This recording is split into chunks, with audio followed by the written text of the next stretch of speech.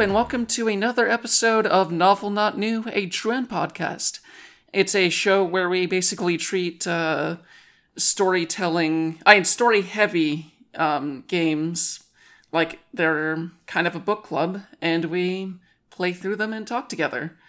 I'm Jennifer Uncle, your host, and joining me as always, Olivia Joseph. Hi, I'm Olivia Joseph. And Six Detmar. I've got this one bookmarked. I did finish the game, and then after I finished the game, I posted on private, consider these signs sojourned. Oh, man. Meeting sojourned. Yeah, but before we get into that, have either of you been playing any narrative-heavy games lately? I did. I didn't finish another narrative-heavy game, but I started one. I started playing Ace Attorney Spirit of Justice, which is the 2017 Ace Attorney game that I think they only released digitally. Yes. But at least in the US. Mm-hmm. But I bought it back in the day and played the first case and then just didn't play anymore because it was 2017 and a lot was happening. And so recently a friend of mine has been sort of like agitating for me to give it the full treatment because they say it's actually a pretty good Ace Attorney game. And so I played through the first case and like a little bit of the second case. So I'm not super far, but I have had a very like positive experience with it and I've enjoyed it. It's been a really long time since I played an Ace Attorney. Yeah, I only recently got back into it because they did the Ace Attorney trilogy on Switch and Xbox and all that, so... Yeah, I have the trilogy, like, right in my 3DS menu. I have, like, the whole trilogy, and then I have Dual Destinies and then Spirit of Justice lined up, and I think I have the Professor Layton crossover game somewhere around here. But it was just like, it's been a while, and I booted it up, I was like, oh right, Ace Attorney's really good. Like, it's really fun. So Yeah. let me remember. Spirit of Justice is the one where you're dealing with the monk lawyer? The official Exorcist one? The official prosecutor hasn't shown up yet, but Phoenix, it's sort of like two plots, where it is Phoenix in the country of Kuranin, where he goes to visit Maya, who's doing a sort of like aesthetic training, and in the first case he ends up defending his guide who is accused of like murdering a monk at the temple where he works, and the hook of that plot is that this is a country where there are no defense lawyers because the religious / state leader of the country does a spiritual practice to see the last moments of any victim of a crime, and they just use that to instantly convict whoever's been accused. Phoenix Wright sure does roll into this country and then immediately start disrespecting their entire religious way of life. Oh dear. He's just Phoenix is just a big asshole. In a fun way. I think the narrative is always like here's Phoenix about to be murdered in this courtroom because he just can't shut up for 2 seconds. He does get into a verbal sparring match with the head of state of this country within 2 hours of getting off the plane. Which is very Phoenix Wright of him. Mm-hmm. Yeah, my memory of that game is that I felt the vibes of the way they do stuff in Korean. By the end, I felt they wore it a little thin, but it is a fun dynamic, at least at first, and maybe you'll feel differently. Mm-hmm. So there's two last things I wanted to bring up. One, no Ace Attorney game should ever have voice acting, because it should be illegal for anyone to speak the names of the characters out loud, because it just strips the pun so bare that it's sort of intolerable. The little urchin boy who is leading Phoenix around the country is named I'll Be Your Guide. And the second somebody says that out loud, it's like, oh, ow, ow, ow, hold on.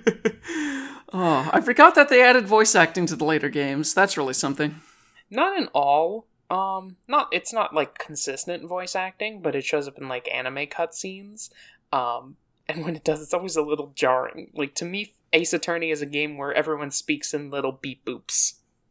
Yeah. And I just think that the beep boop should have continued throughout the entire game.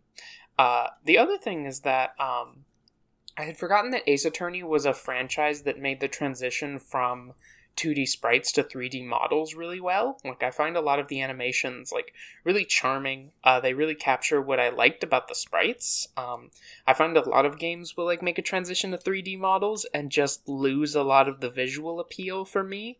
But the models in Spirit of Justice really feel like, oh, you just took, like, an old-school Phoenix Wright sprite, and then you made it a 3D model, and now you can do, like, even weirder stuff with it. There is a monk in the first case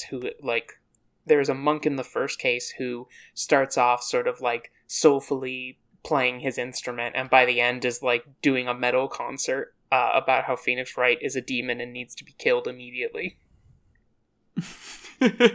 He's not wrong. They really pitch down his little beeps, so it's really funny, like, to approximate death metal vocals. So you just have the little but it's like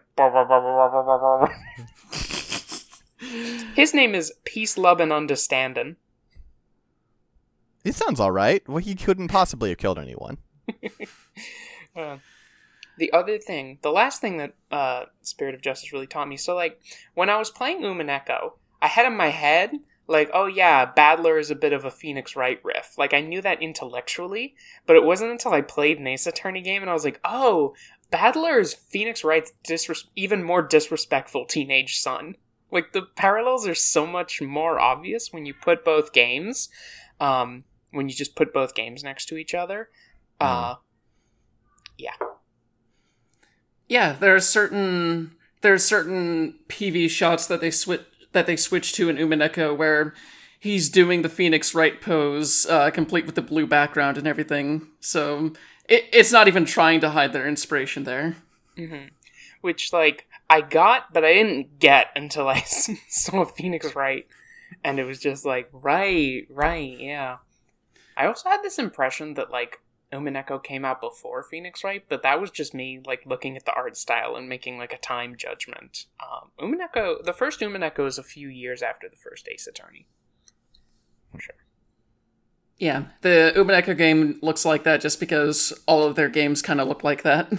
Mm-hmm. It's artistic choice, and it's great. Yeah, it adds a lot of charm to it, even if I decided to disregard that charm and I'm playing with the PS3 sprites. You're a fool. Yeah. I haven't played very much Umineko. I've played a tiny bit, but I swap back and forth, and, like, if you're not there for, like, the gremlins, I don't know why you're playing the game. To be fair, the fan-patched PS3 ones look a bit nicer than the Manga Gamer ones, which are just completely sexed up, awkward sprites. But Ryu Kishio 7 does not know how to draw hands, and that's valid of him, and he should never have to change. Indeed. But yeah, that's the other visual novel that I played. Mm-hmm. How about you, Six? So unfortunately, I am not in a great state for this. I started the very beginning of 13 Sentinels Aegis Rim, which is a combination strategy game visual novel about time traveling high schoolers fighting monsters in mecha. And I'm like, this sounds great. And also it's a Vanillaware, so the art's really great, right?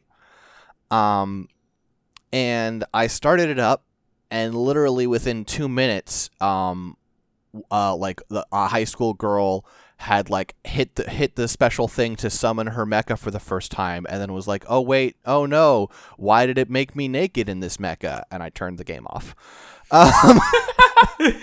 I have talked to other people who have played the game, and they're like, yeah, it does that sometimes. It ultimately doesn't go anywhere too creepy. It just is that just happens, and it's like, okay, I guess I can stomach that, but that's a really bad first impression. So I just bailed. Mm-hmm. Sometimes that stuff happens, and it's like, man, I'm 27 years old. What are you doing? Just there is something about, like, specifically, like, when I see a work of fiction have an underage person go, "Oh no, where are my clothes?" I just stop. I'm gone. I'm bye. Turns out. That is incredibly valid.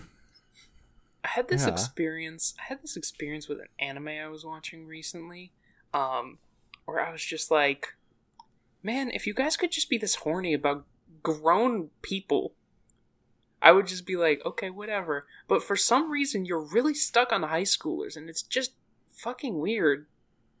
Yeah, it's not all right. I hate culture, and I'm going to destroy it.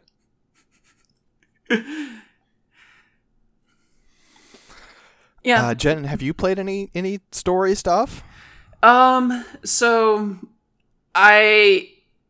it's been a rough few months, and I have been playing a little bit through Danganronpa too, so I can do my Danganronpa podcast about it, but for the most part, I have a bunch of stuff that I'm still meaning to get back to, like Umineko and Code Realize and things like that, but it's like, yeah, I'm just really worn down right now.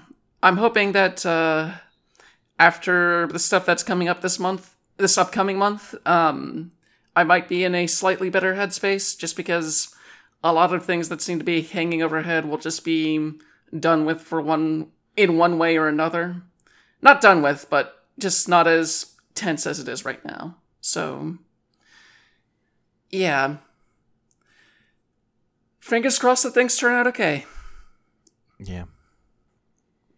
But yeah, on that note, let's switch over to the game we're here to talk about, which is Signs of the Sojourner.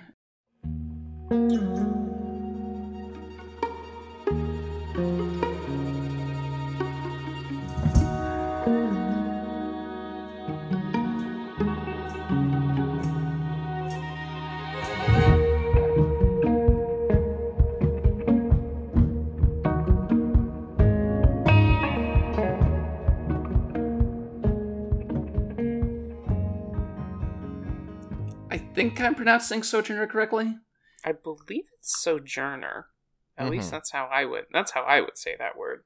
Okay, Sojourner sounds right. Yeah, it came out in May 14th, 2020 by Echo Dog Games. Wait, and, this year? Yeah. Oh my god. I just thought this was a game from last year that I had missed. I didn't realize it came out months ago. Listen, it came out in 2020, but also, if you think about it, it came out last year. Yeah, I just need a moment to, like, reorient. Hell. You just feel tired? Yeah, I don't even have, like, a witty reference I can use to deflect from my mental torment, but, like, woof. Okay.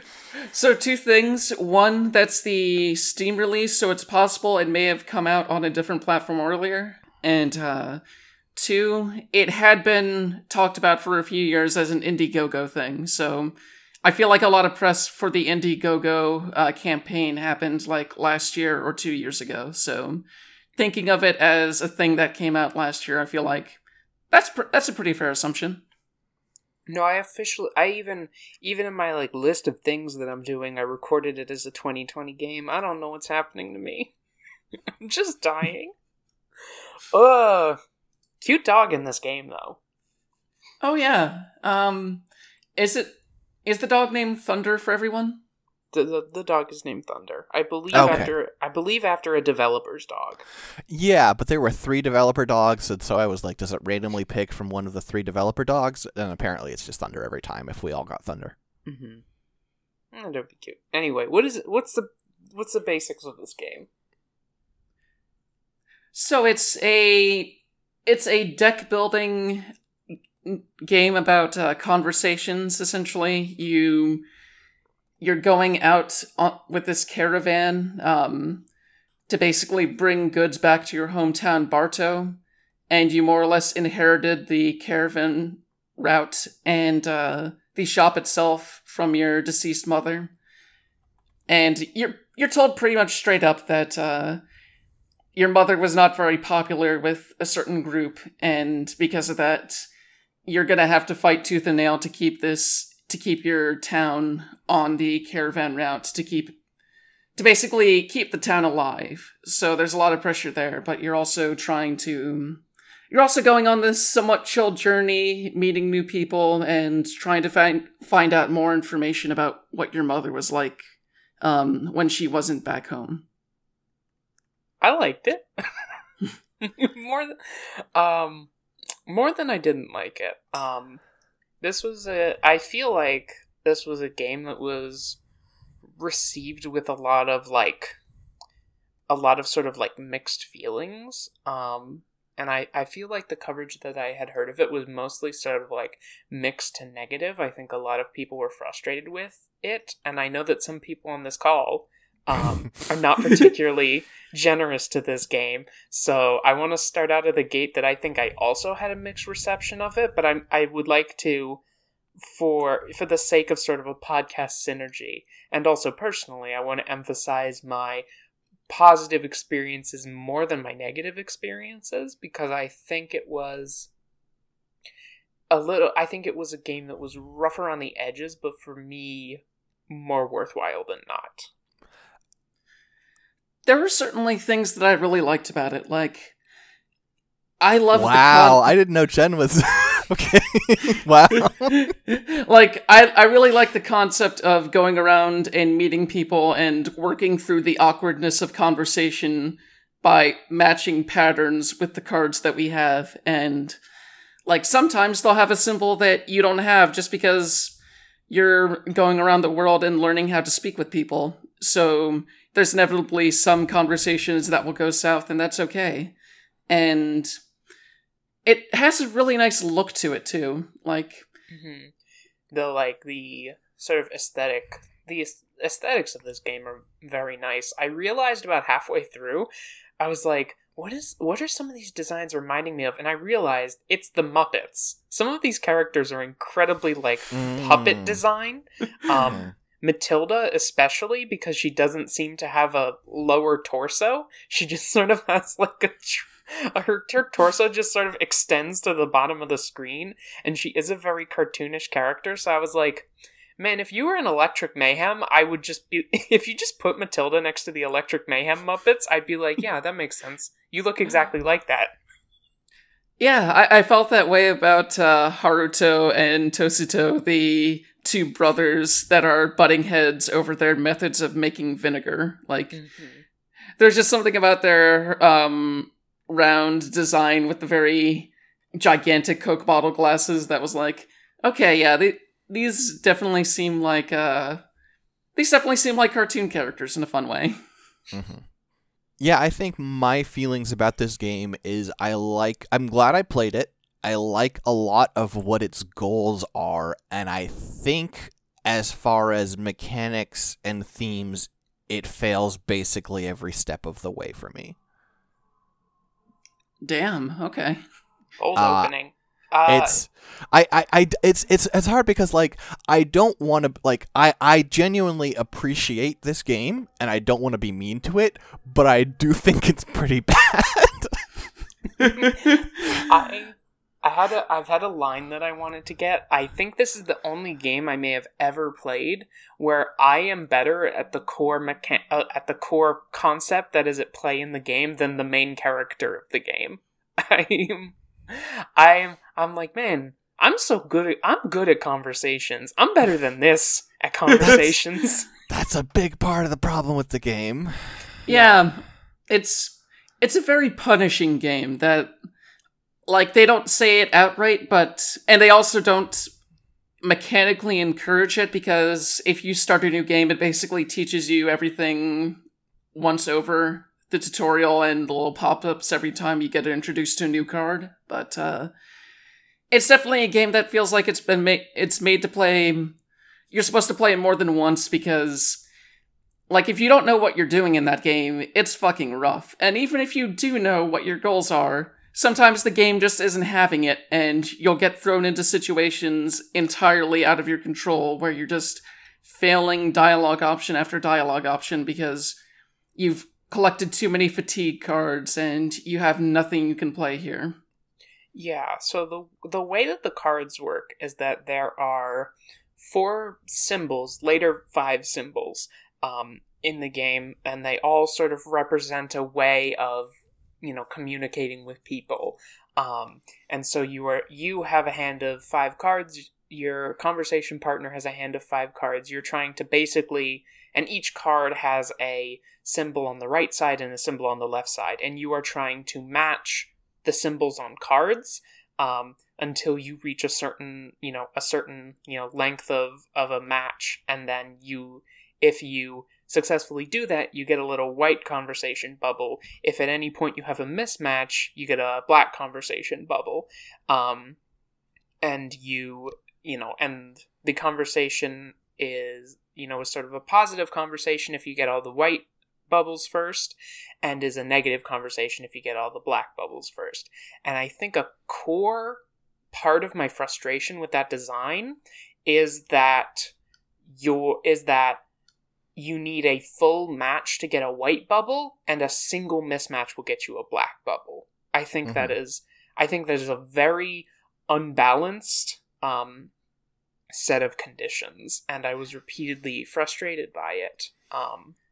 It sort of makes conversations textually the thing I worry that conversations are in my head. Like, oh, a single misstep, and then it's a black conversation box, and we're not getting along.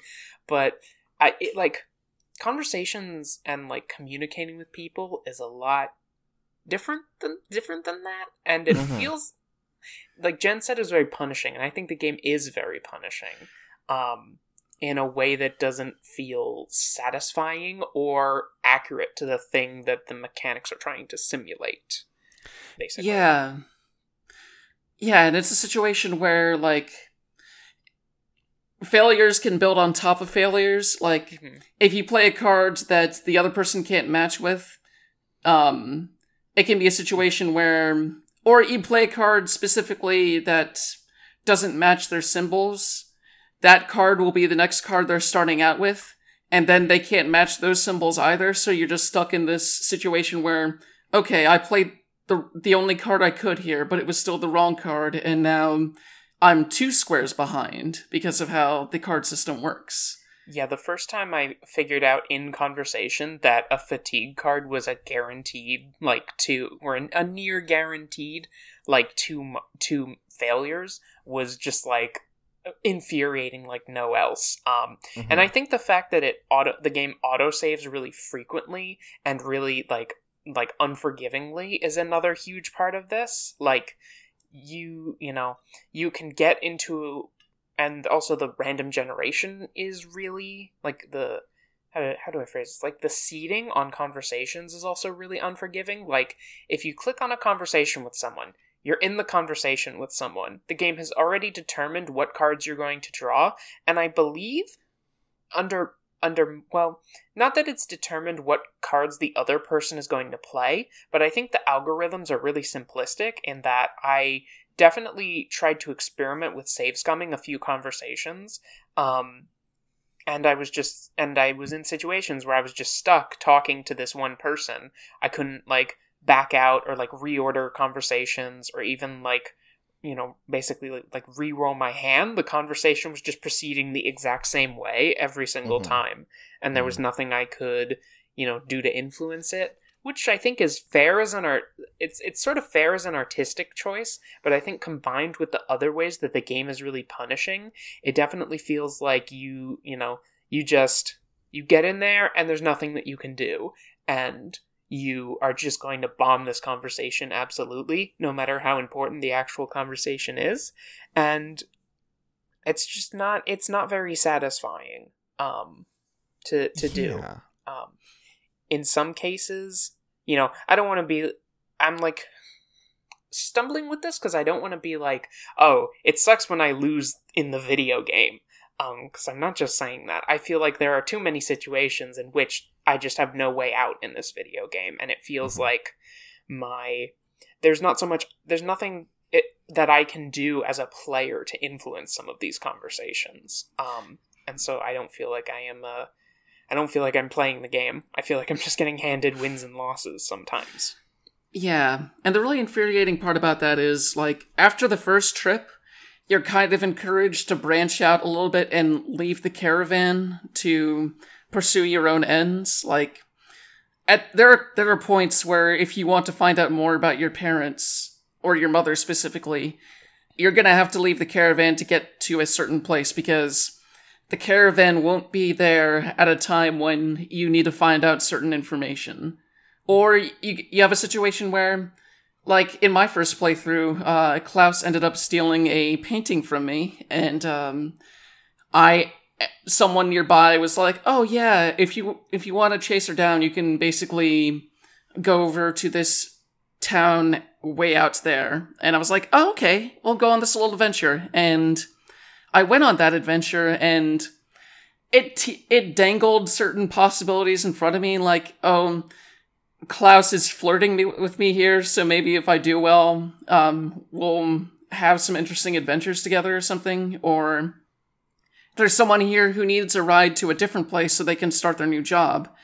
And in both cases, I just had too much fatigue and didn't have the right symbols, so it felt like I was punished for going out of my way because there wasn't shit I could do there. Related to that, I made a choice in my playthrough that is like, okay, I'm going to stick to the caravan route. Just because that is the simplest thing to do, and I'm not going to experiment much, and if that means sacrificing, like, the finding out what was up with my mom part of the game, I'm good with that. I'm going to focus on, like, doing things for people and working on the town. And then in the final trip of the game went so out of its way to allow me to take detours to find out what was going on with the player character's mom anyway, that it felt very, like, if I had made those choices to sort of sacrifice the ease of the caravan route to try to find things out in the earlier game, I would have been really upset. And having decided to go on the caravan route already, it was kind of like, it felt very much like they asked me to make a choice, and then we're like, oh, don't worry about it, though. Like, here you go. Like, you have no reason not to go off the route in this point. Here, just go and get the side conversation. And it was again sort of a frustrating thing of, like, I felt like I didn't really have much of an impact on the way the game was playing out as a player. Because even though I had tried to make a choice and sacrifice one possibility, the game was still, like, just putting the other possibility in front of me. Yeah, there are situations where that I've encountered in this game where, like, for example, you can't, unless you play a specific type of card, you can't see the other person's hand, right? And so I had a conversation with a person who was like, oh, this person is squares and triangles. And I'm like, okay, I've only got I don't have very many squares because I don't find squares to be very good, but I've got lots of triangles. I can work with this. And I was like, okay, triangle, triangle. And they immediately played square, square.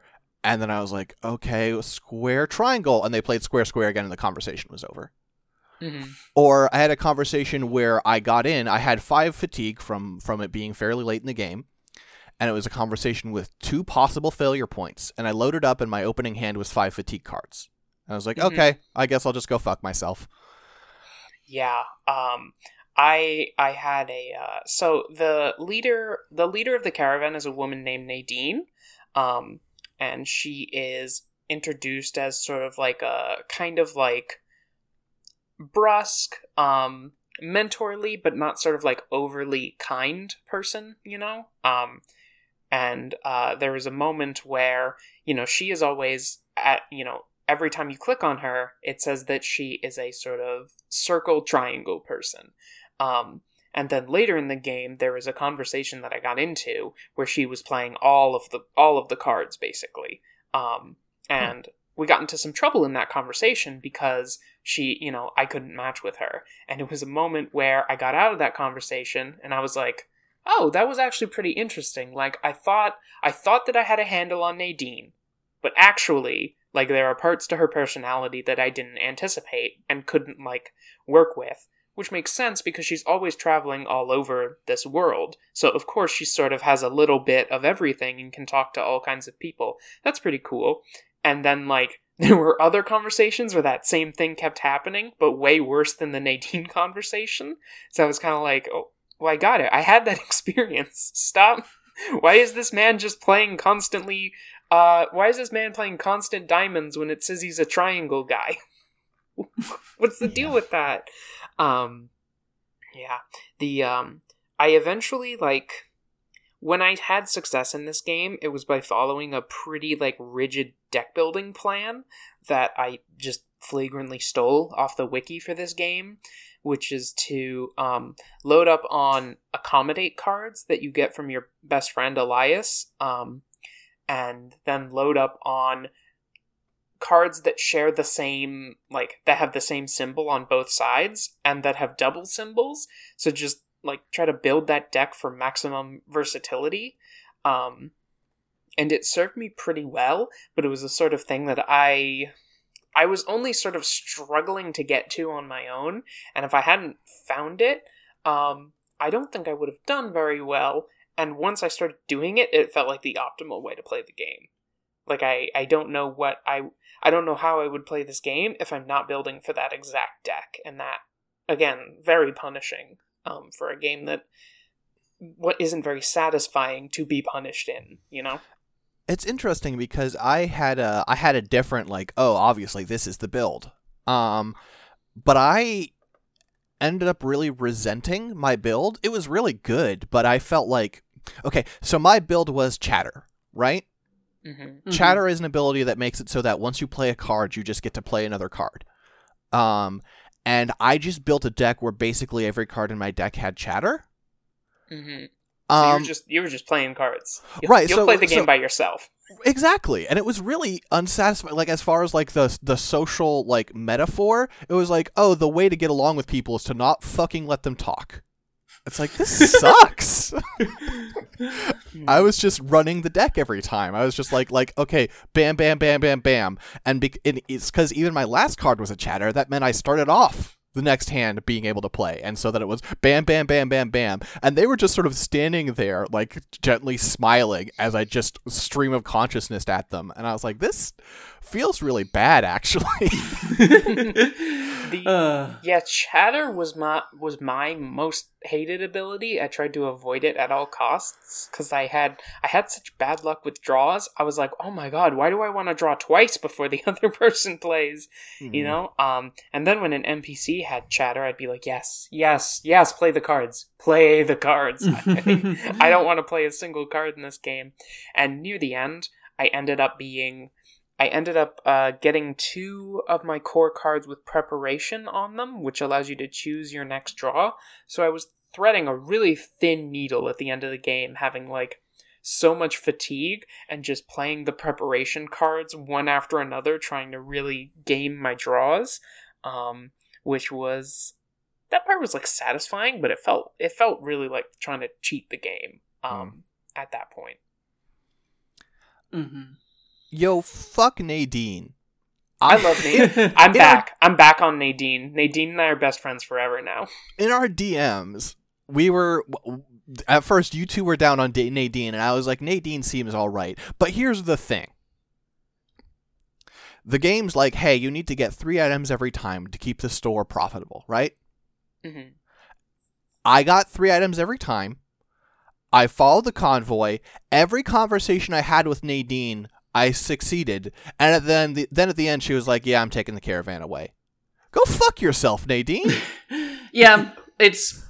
as Elias hints at, and as Nadine even tells you, if you have a good conversation with her, it's like, look, even if you do super well here, the Rilkers kind of are pressuring us to drop the town entirely, so there is that sense that even if you do super well with the... Well, there is a sense that even if you do super well with the shop, something bad might happen, but the way that she continuously says it is, if you could prove to me that the store is super great, then I'll fight back, and apparently that wasn't enough. Yeah, she just fucking didn't. We had multiple conversations, like, in town where she's like, damn, this store is doing really great. You're good at this. I like this town. And then she just fucking, threw me to the wind. The game set up a goal. I hit that goal. And then the game just went, nah. Now, see, that's really interesting because I had the exact opposite experience with that plot line, where I had some runs where I did really well. Like, I came back and that store was completely stocked. And it was super stocked right before the second to last run, where there's a large earthquake that destroys a lot of things in the world. So I didn't, and then after the earthquake, like, I couldn't get anything after the earthquake. Like, I felt like I was really grabbing the bare bones of stuff. So I was like, Jesus. Like, just gotta not let them talk. That's how you get stuff. Just don't let them talk. Well, I was succeeding with people, was the thing. I was succeeding conversations, but people couldn't offer me anything, because after the earthquake, people really start moving around. And so you'll go to certain towns being like, oh yeah, I'm supposed to get scrap metal to repair buildings in my hometown. Here's the one place I know where somebody sells scrap. I go to that. I go to the place where the guy sells scrap, and the guy is selling fish now. And also, he doesn't give me the fish because he is a terrible conversationalist, and I failed my last 3 conversations with that kid. But whatever. And so I got back to the town. Like, on my last run, I got like 2 things. So I came back and I was like, I'm so screwed. And then I had the last conversation with Nadine, and very much like you, Six, I rolled up with a hand of 4 fatigue. And so I was like, oh, I'm so screwed. I bombed that conversation with Nadine, and she still kept the town on the route. What the fuck? So I was like, huh? Excuse me? What did I do? Yeah. So this is something that I realized during my second playthrough, and was the thing that made me quit a fifth of the way into that second playthrough, is that, like, even if you're going back into it like, okay, I'm going to play more optimally this time, the game just changes in ways. Like, there are certain things that you either will see or won't see just because the game decided to turn them on or off. And, like, in the first trip, I was used to being like, oh yeah, I'll just get the matcha from this lady. But this time she was like, oh, yep, we're all sold out, even if I did super well in the conversation. And I didn't run into the painter that time. I didn't run into anyone that could give me things. So despite doing well that first trip, unlike the first time I played it where I had like 4 or 5 items in the shop, this time it was like, oh yeah, I brought back 1 thing. And it's like, okay, this, like, it's interesting to have a game that changes every time you play it, but the way that it piles next to how easy it is to fail in it, there's a part of me that's just like, I really don't like the way this game handles randomization.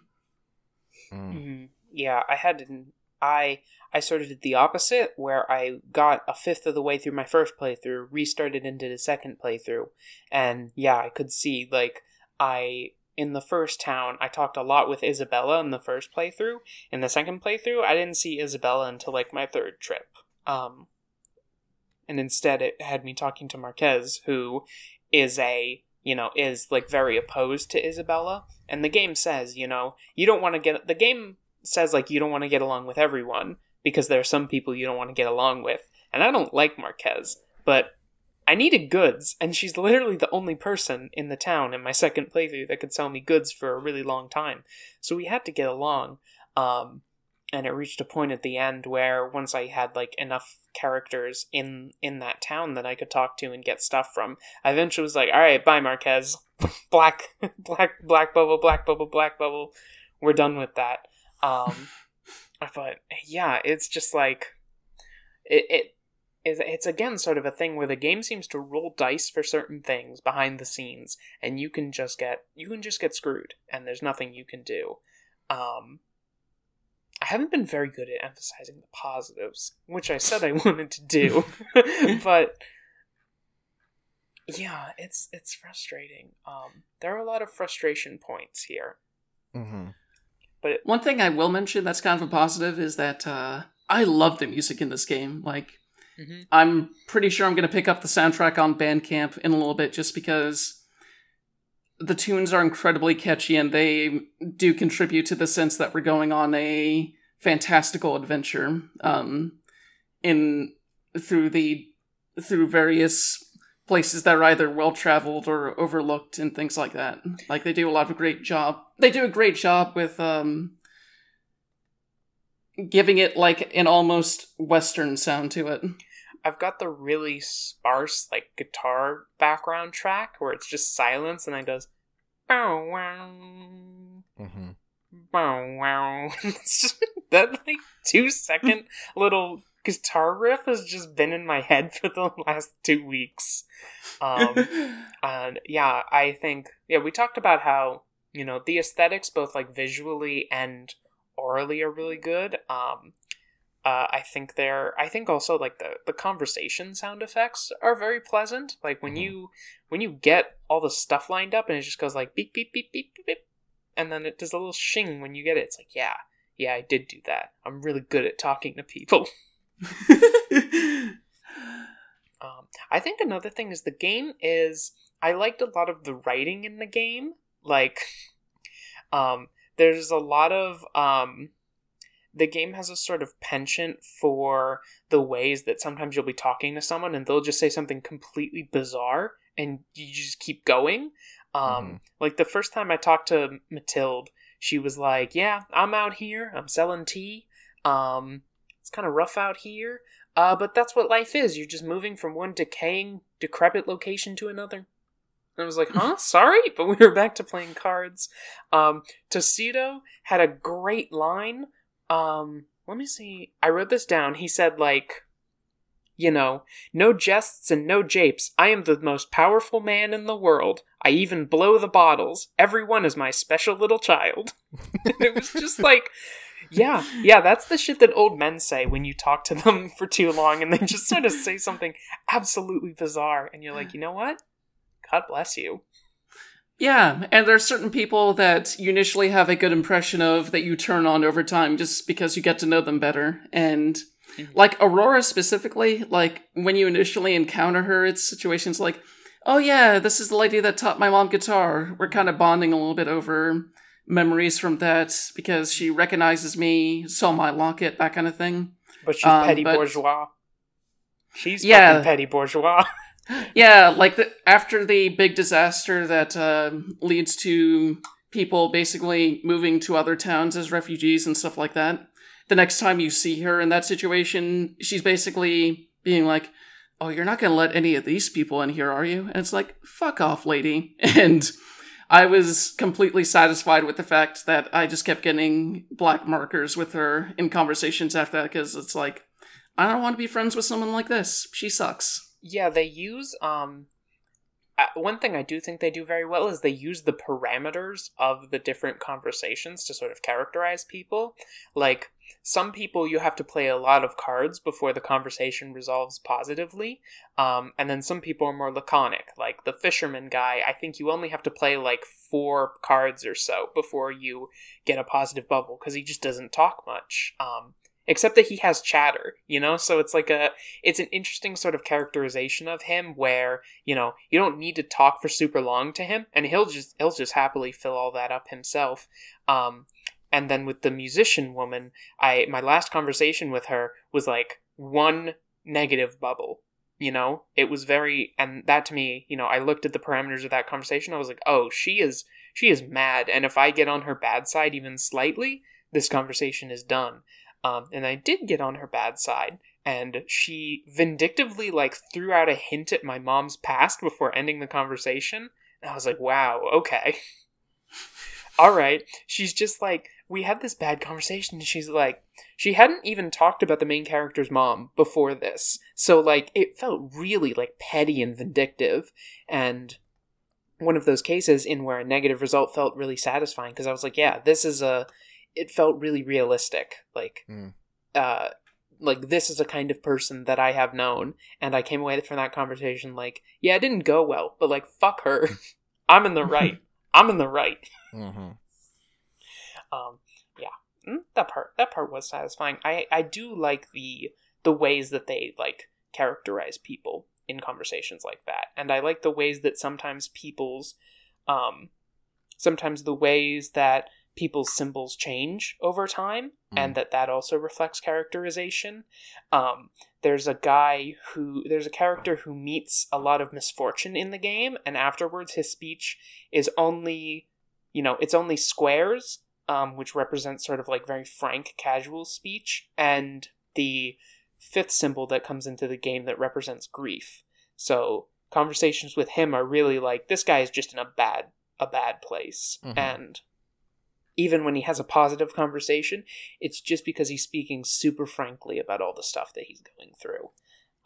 And I think those are good moments that like it is able to characterize the people in the game. I do feel like I get frustrated because one of the things is it doesn't, there isn't any, failures aren't context sensitive, right? If you fail, you get a black bubble line.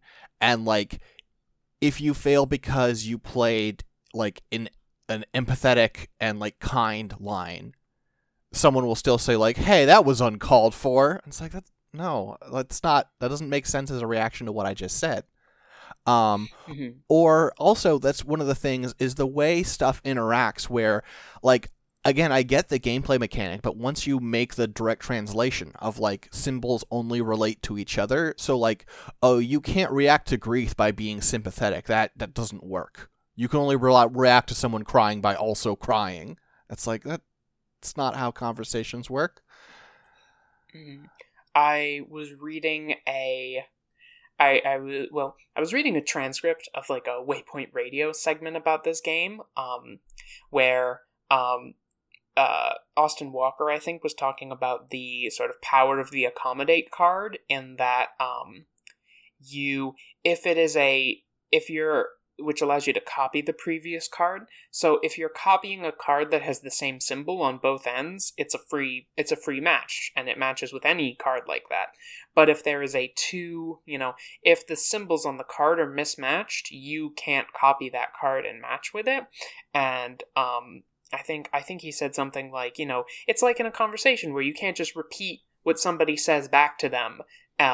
You can't just repeat everything and have it work, That's not what conversations are like. And I was like, with due respect, it is what conversations are like. That's the entire, like, thrust of reflective listening, which is which again, it is not literally just repeating something back, but I think it is a point at which the things that the game is trying to say about conversations through the mechanics, they are sort of clunky and they don't really line up with my experience of like what interacting with people in the world is like. I think the deck system makes it very deterministic, and like in a way that your ability to converse reflects your character's sort of like real character, in a way that I think is not really true of the way people interact. Like there's no code switching. Yeah, there is, but it reflects like you can only code switch if like part of you as a person has changed, There's no way in this game to sort of like recognize a way that people interact that is not sort of inherent to you in some way and adopt it and get along with those people. That's not something you can do in the game. I'm autistic. That's something I do a lot. So it was like, my experience of conversations and like interacting with people is just not reflected by the ways this game like mechanizes conversations in a lot of ways. The Sides of the Sojourner lady goes home to her parents after learning about swears and is literally unable not to swear in every conversation. Yeah, and I get why mechanically it has a situation where after every conversation you have to take one card from them and discard one of your own to kind of, so that you eventually get cards in your deck that you can play against other people and not fail out. But it's still such a surprisingly limited way to look at talking with another person. And I feel like 75% of the time, I was replacing a card with the exact same card. Yeah. You can also only play, I discovered this, you can only take cards that you saw another person play. Mm-hmm. So you can have bad situations where you when, with the musician lady, she played one card and that conversation failed. So all I could do was take the one card that she played that failed the conversation and incorporate it into my own deck. So it was sort of like, what is occurring in that moment? Like, why am I, if I have a conversation with someone and they say one thing that, ends the conversation, I'm not going to take that and make it a part of my communication style, It is a very strange, it just sort of creates sort of a strange thematic bit, that like conversing with everyone is sort of like a contagion in a way that like changes you, and you can't do anything about that. But like actually you can talk to a lot of people and obtain nothing from them, not be changed in any way. And it's interesting because like also other people aren't changed by you, right? Mm-hmm. And I also had those instances where I just got one card as an option, and conversations where I succeeded because of my chatters deck, where I just didn't let people talk. Yeah, the other characters in the game are changed by the circumstances that occur in the game, but they're not visibly changed by anything that you do, which I think is another way in which your actions don't feel like they have much of an impact on the world or the characters. Mm-hmm. You can be someone's best friend. You can be talking. I mean, your best friend in the game, Elias, that man does not change anything about himself throughout the whole game. He has an empathy deck. He plays like two, the empathy deck being the circles. He plays like 2 triangle cards, and he has accommodate cards. And he's like that the whole game. And it is strange to be like, here's my best friend. He's just kind of like this all the time. We talk all the time. We've been friends for 10 years. Never changes in response to anything that I do, Mm-hmm. And I think it ends up making that relationship feel a little like unbalanced, because here's me, the player character. I'm, going around. I'm sort of my deck, which represents my sort of personality in a way, is changing a lot and reacting. And he feels very static, in a way that, probably intentional. But sort of makes the ending I got where Elias literally he has a very funny conversation in my ending where he walks into the store 10 years later and goes, gee, isn't it great how best friends we've been, how best buddy best friends we've been, even though, we had this thing in the prologue where we fought over the locket. Gee, didn't the narration say that was sure really tough on our friendship, but we got through it. He's like, we even got through the part where you forgot to get me an instrument on your second trip. And I was like, whoa, hold on. I didn't forget shit. First of all, weird thing to hold on to for 10 years, buddy. Especially because at the time he assured me it was okay. At the time the game's narration assured me it was okay. Okay, well that feels like, for once, actual representation of conversations I've had. But the only reason I didn't get this dude his instrument is because I misinterpreted the game UI. I would have gotten him his instrument. I would have gladly gotten him his instrument, but the game was just like, no, you don't get his instrument.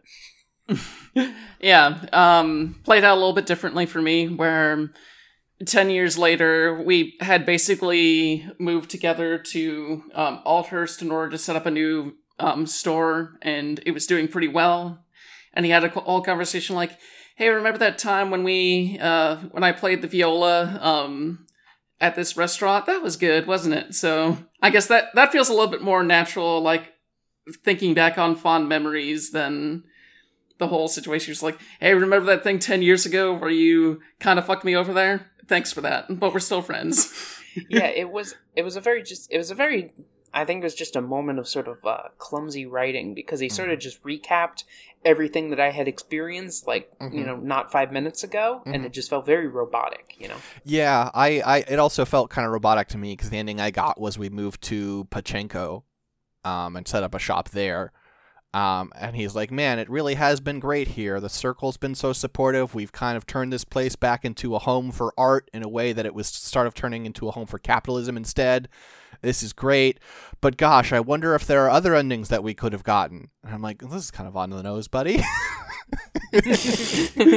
Yeah. I just think about the way the circle stuff went, by the way. Like, the way that it played out for me, at least, was that they were not fans of me by the end, but I kind of found out that my mother was actually responsible for establishing the circle with Marquez, and this one person who was so traumatized by the circle that they gave up their name and identity.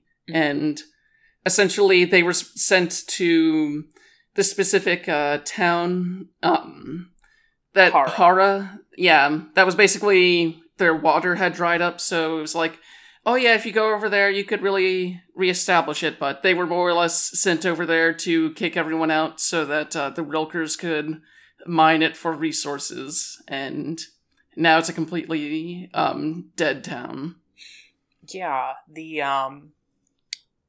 I felt that was sort of a strange plot line, in that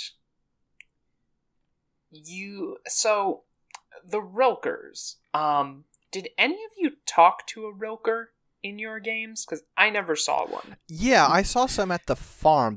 It seemed like the Rilkers were like a company. Yeah, there's sort of like a family that they're the Waltons, basically, mm-hmm. right? Like, they're a very rich family that has a lot of, like, a huge amount of wealth, and are sort of throwing their weight around a lot. But if, I didn't see any of them, though, and it was just sort of like an odd plot line, because they were very faceless, but also they were sort of like faceless, omnipresent, but also they were like clearly, due to the events of the game, had sort of weakened their power a lot in the region, but that also wasn't quite acknowledged, like after the cataclysm. So the Rilkers are up in this village, in this town called Old Mare, where they have built sort of this giant like tower complex for themselves, and there are a bunch of... Quick question, did anyone manage to get into that fucking town? Yeah, I did. I did the second time, but then the first time... I think you're scripted to lose the first time, because I tried really hard to get in that first time. And it was significantly easier to hang around in that town afterwards. I believe the first time you go, you were supposed to get turned back. Yeah, the second time, it was like, I still lost the conversation, but the guard was like, who the fuck cares? Okay, so you're definitely supposed to just fail the first time and get in the second time. I actually didn't go to Old Mare until my very last trip, so... well, actually, not. I went to Old Mare once before the Cataclysm, and then a second time my very last trip, so... Around that time was also when the robots that were working for the Rilkers ended up forming a union and started striking. Mm-hmm. Mm. Yeah, a similar thing happens in Old Mare, where the Cataclysm is sort of a accelerating force, where a lot of the resentment against them and the way that they've been hoarding resources is sort of like, starts bubbling up, and as you go, it's sort of like, well, everything is very, things are very tense, into like there's fighting in the streets, into like, the last time I went, it said like, oh, things are very destroyed, the guard who was there is not there anymore, and the kid that you can talk to is like, yeah, man, I'm about to become a real career revolutionary, dude. Check me out. And it was weird every time I would go to Old Mare, and it's like, oh, the Rilkers' positions are getting worse and worse. And then everywhere else in the world, they were sort of the same sort of omnipresent thing, In my final conversation with Nadine, she says, like, yeah, the Rilkers are going to really put pressure on us because I'm keeping Bartow on the map, but we're going to stand up to them.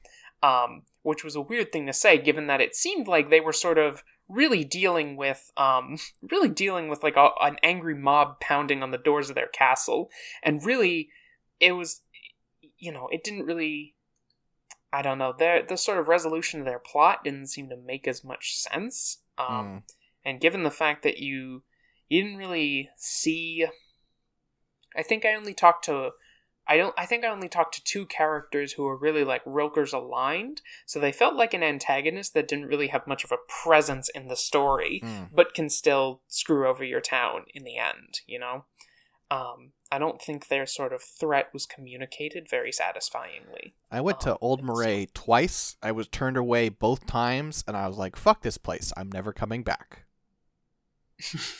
Yeah, I mean, it's not great.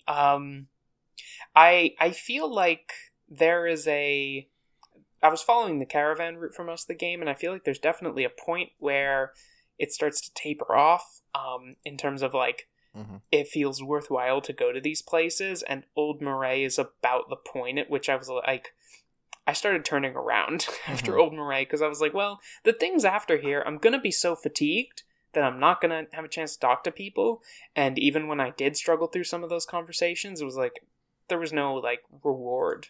You're just talking to a bunch of fucking Diamond Square people. Look, it's the Union who only respects force because they're all squares. You know how unions are. Yeah, I want to talk a bit about the sort of like view or like the game's sort of perspective on capitalism, because it's definitely something the game is invoking, but something that I felt was a little confused, or maybe not necessarily clear. It's still sort of something I'm working for. Obviously the Rilkers are the antagonists of the game. They are these sort of giant capitalist family that is, destroying communities. But at the same time, your caravan is also engaging in a lot of the same activity. And it's pretty clear that like Jen said in the sort of establishment of the circle, your mom at one point was a business partner of the Rilkers, and sort of had a falling out with them after she unknowingly destroyed a community for them. That happens a few times. There's a conversation in Anka with Nadine, where she's sort of like, yeah, this place used to be a lot different, and then we, it sort of word of it was spreading around because of the caravan, and now a bunch of business people are here, and it sort of sucks. Yeah, people hate your mom around here. Don't go advertising that you're her kid. So it was sort of these two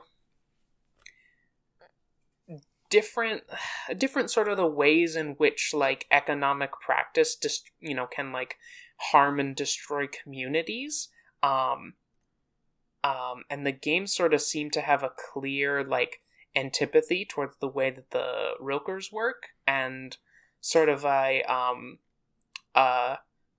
clear-heartedness about the ways that like Nadine's sort of brand of like traveling merchant deal is not entirely a good thing for people. But then your shop is like another degree of it, right? Where like you'll talk to I can't remember the name of the cook dude in town, like your mom's Samuel, friend. I think. Yeah, you'll talk to Samuel and he'll be like, "Hey, it would be really great if you could bring back some dried foods. I'm trying to start a co-op." And you're like, "Sure, I'll sell those to you, friend." Yeah. It's like, huh? Yeah, your shop is also never a bad thing for your community, It is sort of the Rilker sort of conglomerate capitalism is bad, but your humble little shop, is always. Ramir, who's another character in the caravan, sort of says this sarcastically. He's like, I don't care how much of a community institution your shop is, dude. But the shop is always good, several characters say, like, the only reason that Bartow is alive is because your shop exists. And given that the portrayal of the caravan in general was more complicated. I was sort of looking for a, more of a muddled effect of the thing that your character specifically was doing, but that never really comes through, Mm-hmm. My character was always a force for good in the world. Even though for a while I was really palling around with Marquez in the circle, it wasn't really like, nothing really bad happened because of that. And it felt like a weird sort of disconnect between, like, everyone else is capable of doing outright or unintentional evil. I'm fine, though. I'm good. I'm just a little cattier dude. Yeah, the only time I really felt like the caravan might have something good going for it is, like, immediately after the disaster, Nadine doesn't return to pick you back up, and you go on a little trip to figure out where the caravan is, and it turns out they're over in Clifton, and they're like, yeah, we're gonna stay here this round just because things are really bad over here, and we're gonna do our best to gather materials and help them rebuild here. Mm-hmm. I mean, like, the caravan is sort of a more complicated figure because it keeps towns like Bartow, like, thriving in a sense, but it also, ruins some towns. But also, like, Bukumboro gets the railroad through it and starts really booming, and that's just fine. Like, everyone's like, wow, Bukumboro's gonna go great. Well, it's because Matilda's the fucking best. It's because Matilda's just chilling. Oh, she's so great. I love the part. She's so great. She's my favorite character in the game. I love the part where she's like, yeah, I lie if I get a bad reading on somebody's tarot thing. Man, I'm not. She's like, I'm not trying to have that right now. She's gay. Did you guys get that line? She talks about how, she talks about doing a bad reading for her girlfriend. Yes. Whose mom died that week, and is like, then she said I was a cause of the bad luck, and I'm just not trying to have that. Did you get the conversation where she talks about doing a reading for the character's mom? I think I did, yeah, but I forget exactly how that conversation went. She's like, it really sort of unfolds in a very funny way. Another one of those, like, very ridiculous conversation moments where she's like, yeah, I remember your mom. Really chill lady. Always came through. Always got the matcha. And then one positive bubble later, she's like, yeah, would always ask for a reading too. Really sweet, kind woman. And then the last bubble is like, weird readings though. All the tea leaves always formed a perfect circle. No idea what that's about. Anyway. Did you two find William in the game? Name does not ring a bell, no. So in the sort of like final trip, when I started getting a lot of mom backstory all of a sudden, I talked to Haruto in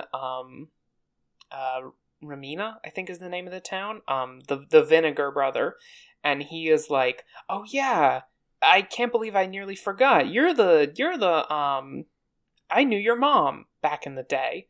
And you're like, oh yeah? And he goes, yeah. She always used to come to the vineyard back when we made wine instead of vinegar. It was a real popular date spot.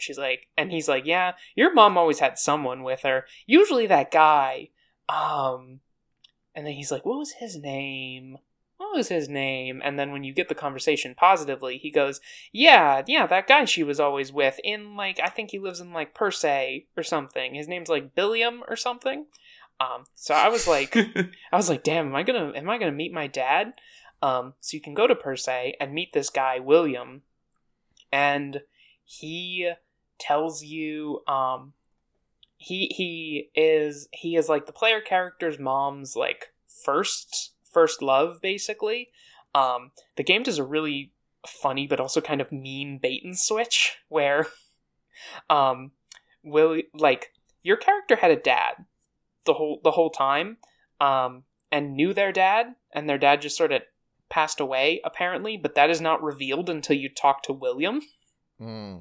who the game really sets you up to be like, oh shit, is this my dad? Am I gonna talk to my dad? And William's like, yeah, I knew your mom back in the day. Knew her right up until she married your dad. Anyway,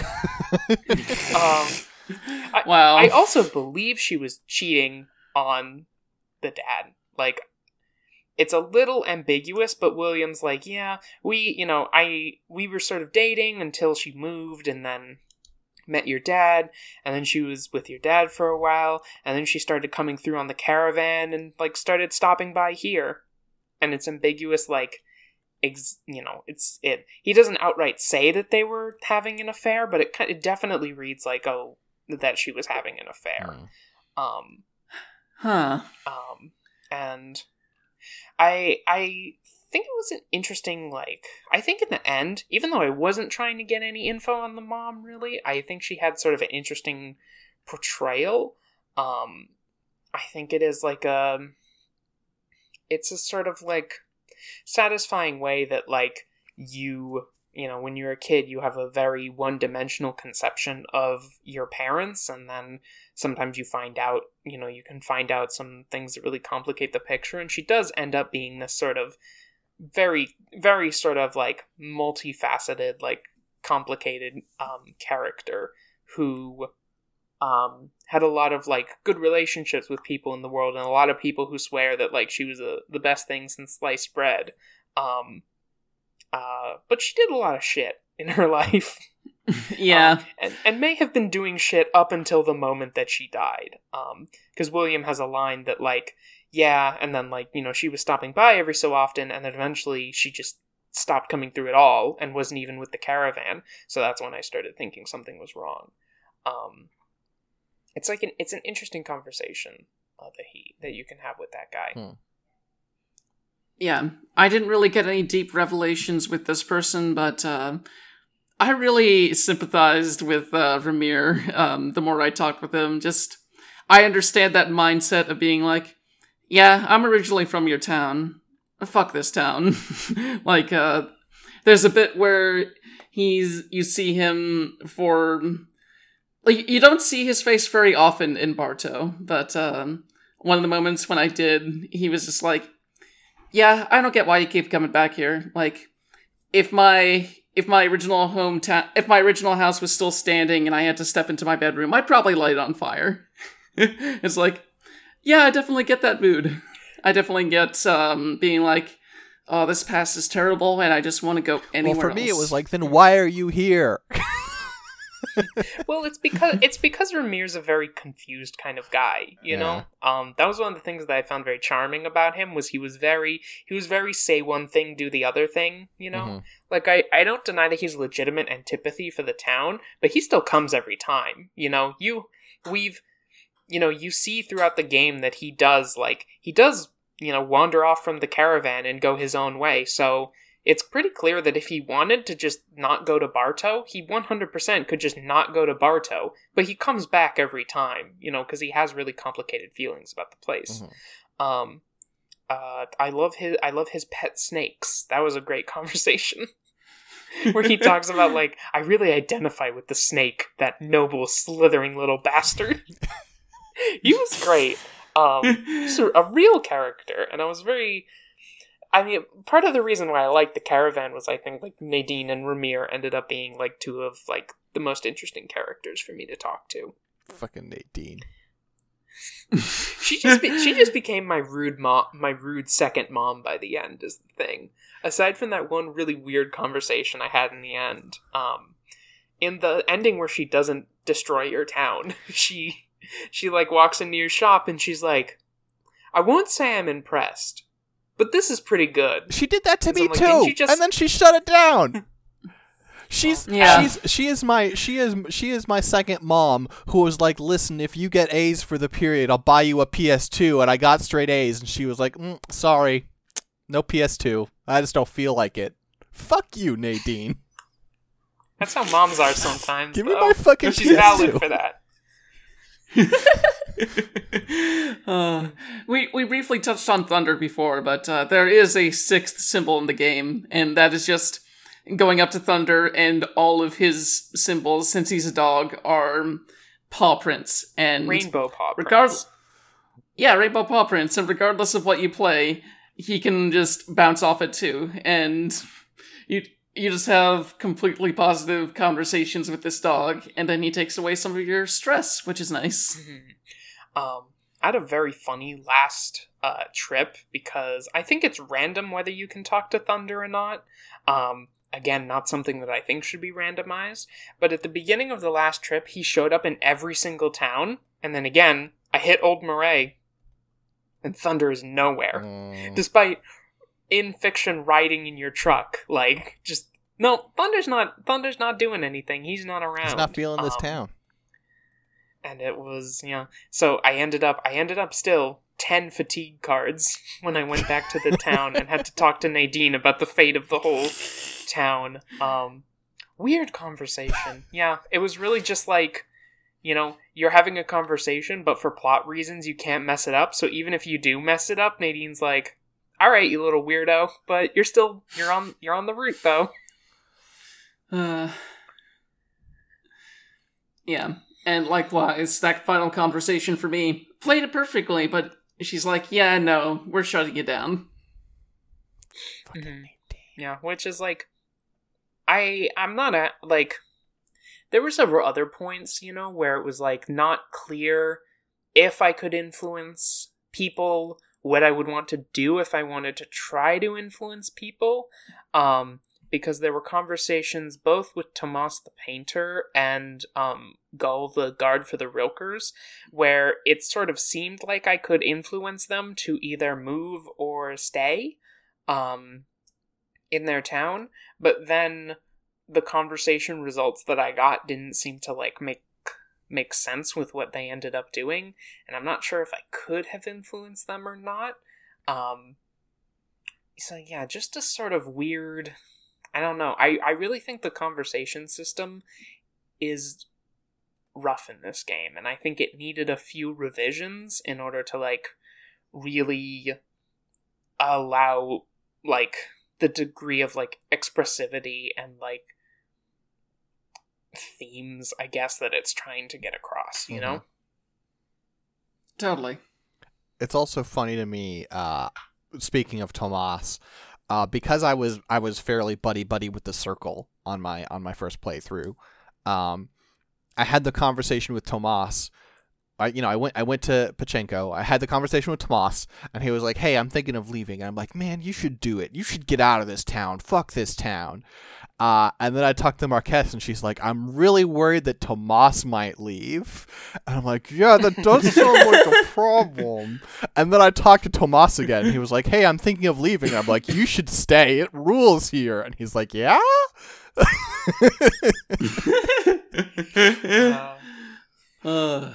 It felt like a clumsy, like, realizing that the systems were butting up against each other, but also it was funny, so it's fine.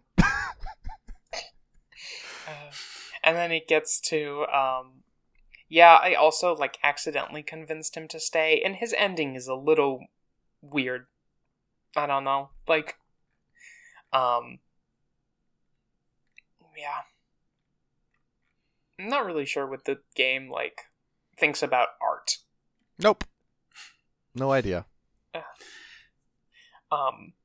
And also about, like, profit, I guess. I mean, that's sort of some of my frustrations with the, like, Circle and Rilker's plot, is it's kind of like, the characters that you can talk to just sort of lament that, like, nebulous greed, like, oh, it's just the greed of people that corrupted the Circle, and, the Rilkers are just sort of, like, greedy people, but I'm a materialist. I'm not standing for that.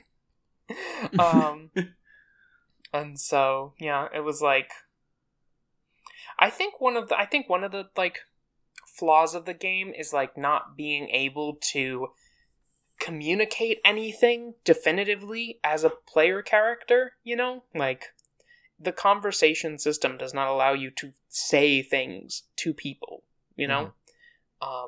There's, I think, another way in which you don't feel like you have a lot of impact on people, because I think, like, even in an RPG that does not really try to, like, dig into the mechanics of conversation, you can still walk up to someone and they can say something and you can be like, that sounds stupid. I don't like that. But that's sort of abstracted in this game in a way that's a little bit frustrating.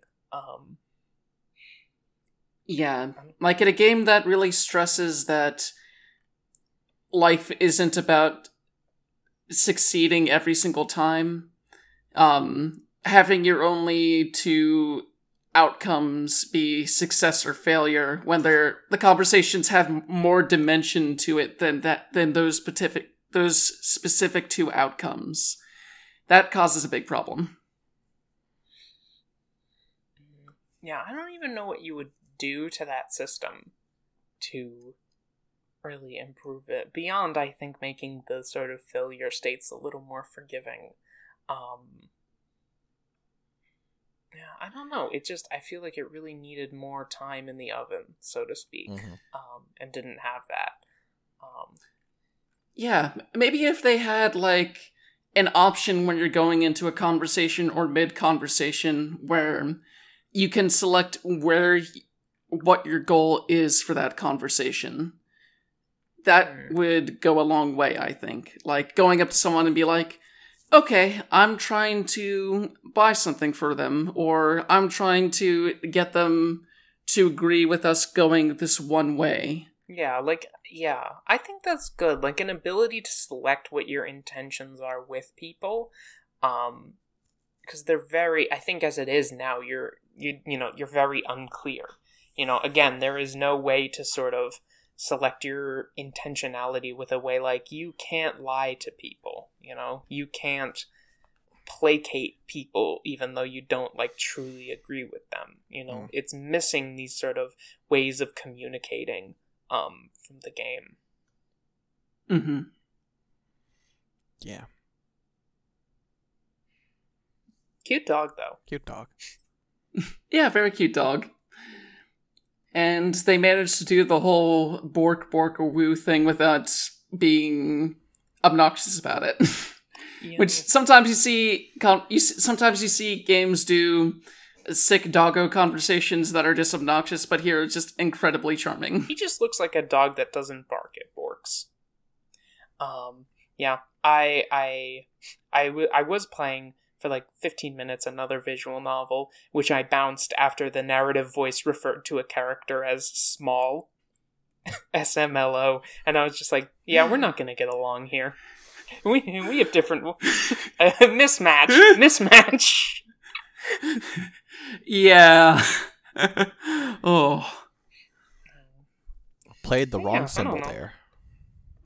Extremely the wrong symbol. A bean symbol. I don't have those cards. They played the bean and you played grief and then closed the game.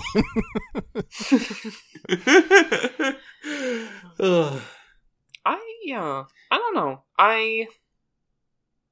It's like a game that I wanted to like a lot more than I liked. There was a point at which I thought I was going to come to this podcast and be like, yeah, it's a game I'm going to play some more of. I want to do some more playthroughs and, like, see how things go and try out different cards. And in the end, I don't think the game actually sort of, like, has the ability for that to be satisfying, but I would like for it to be that satisfying,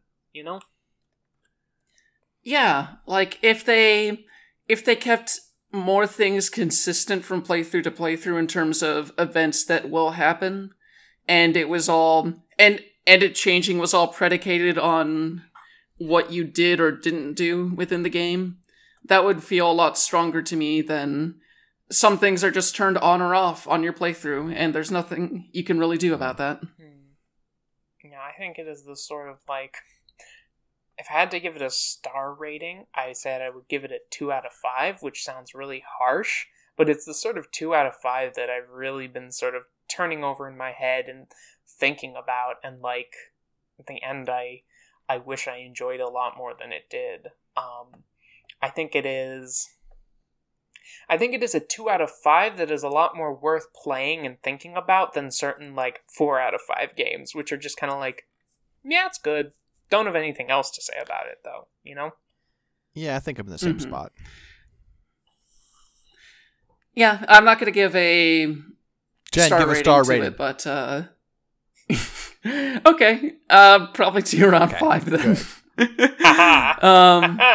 But yeah, it's accommodation.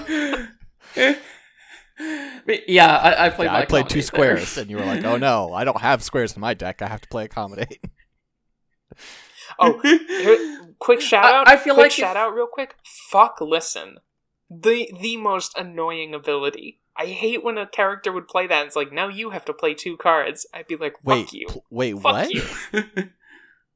Yeah, what is listen? It's an ability where you play it, and then the other person has to play 2 cards in a row. It's a reverse chatter. I've never saw that one. Maybe it's because I didn't let people talk. Yeah, that's probably it. No, you can only get cards that you see other people play. So if they don't play any cards, you're not gonna.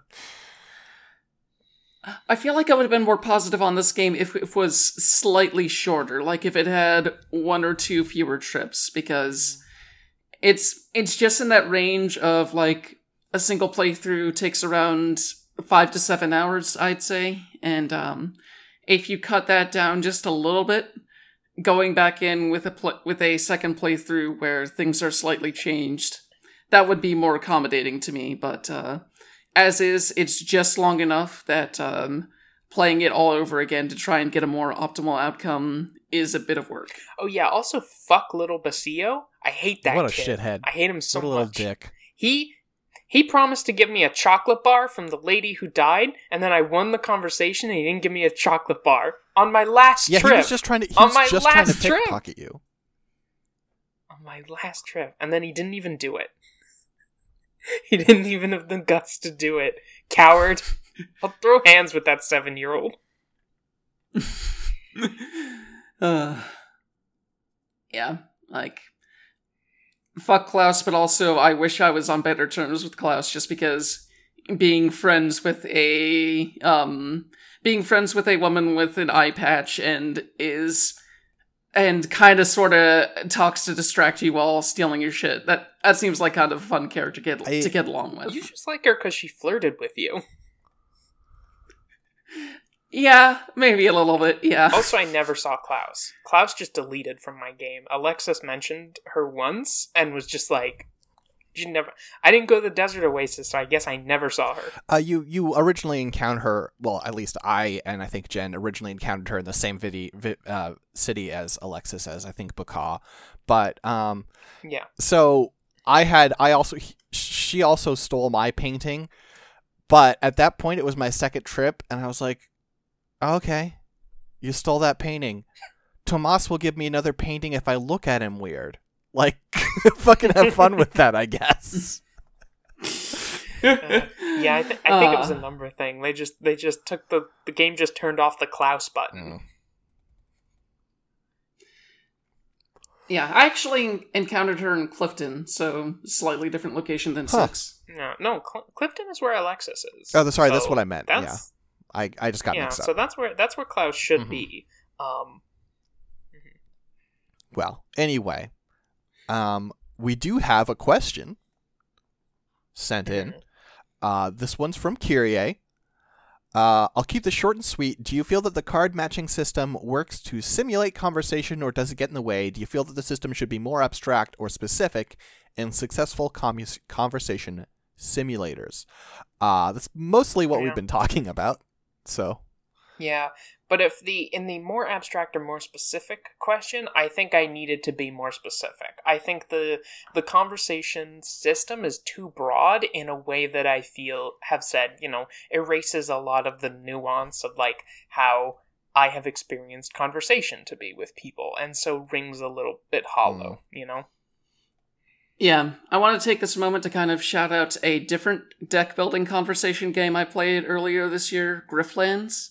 That one has a little bit more going to it mechanically, just because, like, you're playing a specific character. You can choose one of several characters who have their own goals and campaigns, and essentially, you can interact with people in one of 2 ways. Either you're fighting with them, or you're basically getting into a conversation with them where you're trying to win the conversation, and the specific cards you play kind of match specific things you do within a conversation. Like, it's written similarly to kind of like chatter or observe or listen or things like that, but I feel like the cards there are more specific in a way that the symbols here aren't. Yeah.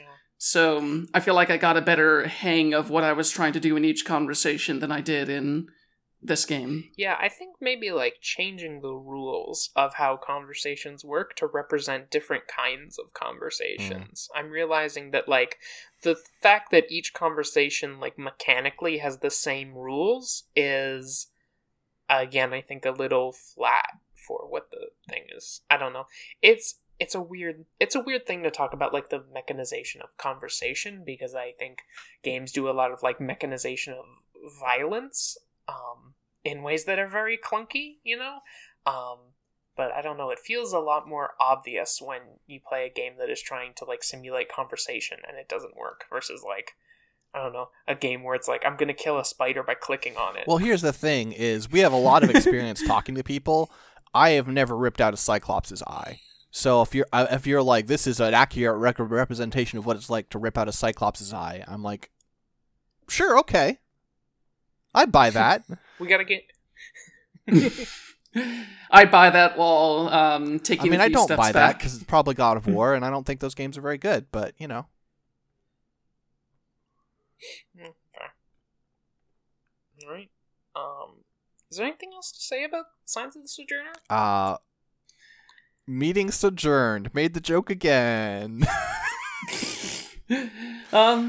One thing I will mention is that, for me at least, I had access to the game because I got the itch bundle for Racial Justice earlier in the year, so if anyone else just wants to give it a try, like, and you got that bundle, you already have this game, so it's something you could easily turn on and check. Mm-hmm. Yeah, I'm trying to make more of an effort to like go through all of those games, because despite this very much not being a year for like tackling a mountain of over 1,000 games, I do want to take a more look at that whole bundle than I have been able to give it previously. There's a lot of good stuff in there. Mm-hmm. I'm trying to come back for next episode with like, yeah, I played one of those like smaller visual novels they have. Yeah, and there's a specific one, I'm blanking on the name, but it's basically an RPG where you're controlling soldiers within... Yeah. Yeah, something like that. I'm really interested in that one, so I'm kind of waiting until it's completely finished before taking a look, but it's something I definitely am thinking about maybe covering on this show at some point if other people are interested. Mm-hmm. So what are we doing next episode? So, next we're going to be going into Return of the Obra Dinn, which is by Lucas Pope, who did Papers, Please a few years before that. It's a first-person murder mystery, more or less, except your main goal is to identify everyone on the ship and how they died.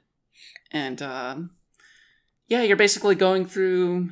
back and forth through time to watch what happened, get a better idea for who they were, and I will say up front, bring a journal to this one, just because you'll want to take notes. Yeah, I got a notebook ready to go. I also want to say up front, if the game has some content, there are creatures later in the game, like, up front, you are never in any risk at any point in this game. You are only ever viewing memories. You are fine. However, there are times at which it gets kind of scary, judging by the things you're seeing, and especially with the art style's representation of these creatures that are very spider-like. If you have, acrophobia, it could trigger that. And if you just are generally a horror baby, I mean, I made it through the game, and I love the game, but it is kind of stressful at times. I'm a horror baby, but also I'm literally playing World of Horror right now, so I was like, you know what? I'm gonna do it. Yeah, that's one I've been meaning to check out a little bit as well. But yeah, I'm excited to actually finish Return of the Obra Dinn, just because at a certain point I had been away from it long enough that coming back to it and figuring out exactly where I was seemed like a insurmountable task. So starting fresh, it's exciting.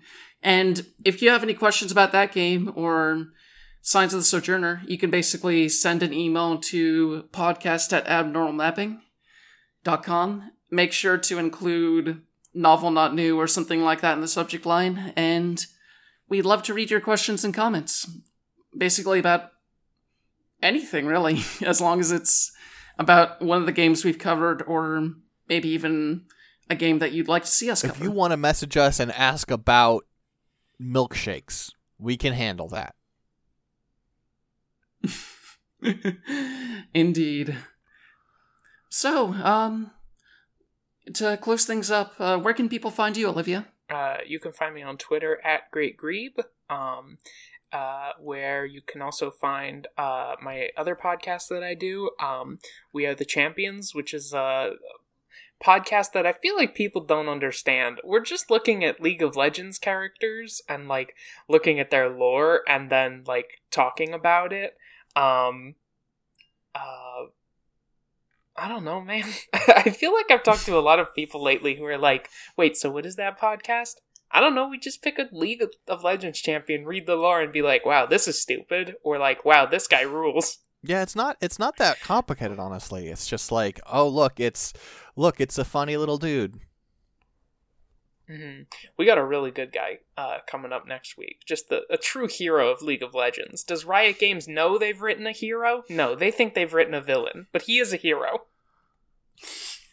Yeah, I think that stuff was also somewhat complicated by all of the shit that happened around one of their fictional characters earlier this month. Oh yeah, we did a Seraphine episode. I got real mad on the Seraphine episode.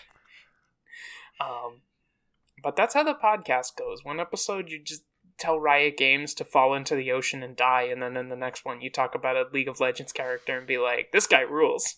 They don't know he rules, but he rules. In fact, they've given him a bunch of like autism coding to try to make him seem bad, but that only makes him cooler. Oh, okay. This is a thing.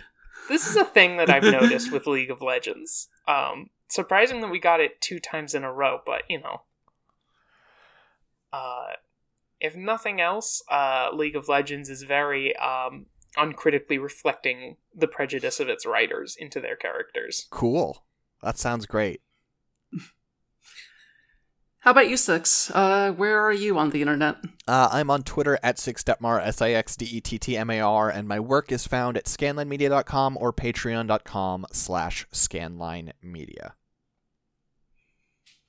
Yeah, and you can pretty much find me in all the same places. And we have been doing some interesting ups and downs within Oopso Anime recently, which you can check out on our Patreon.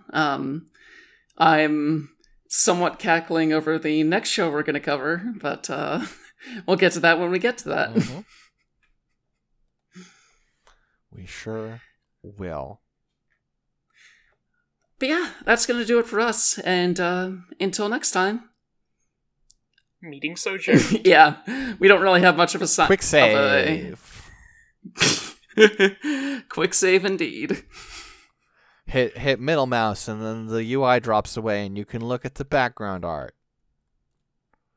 Well, I actually did think... okay, I'll tell you guys off mic. Right. Anyway. Peace. Later.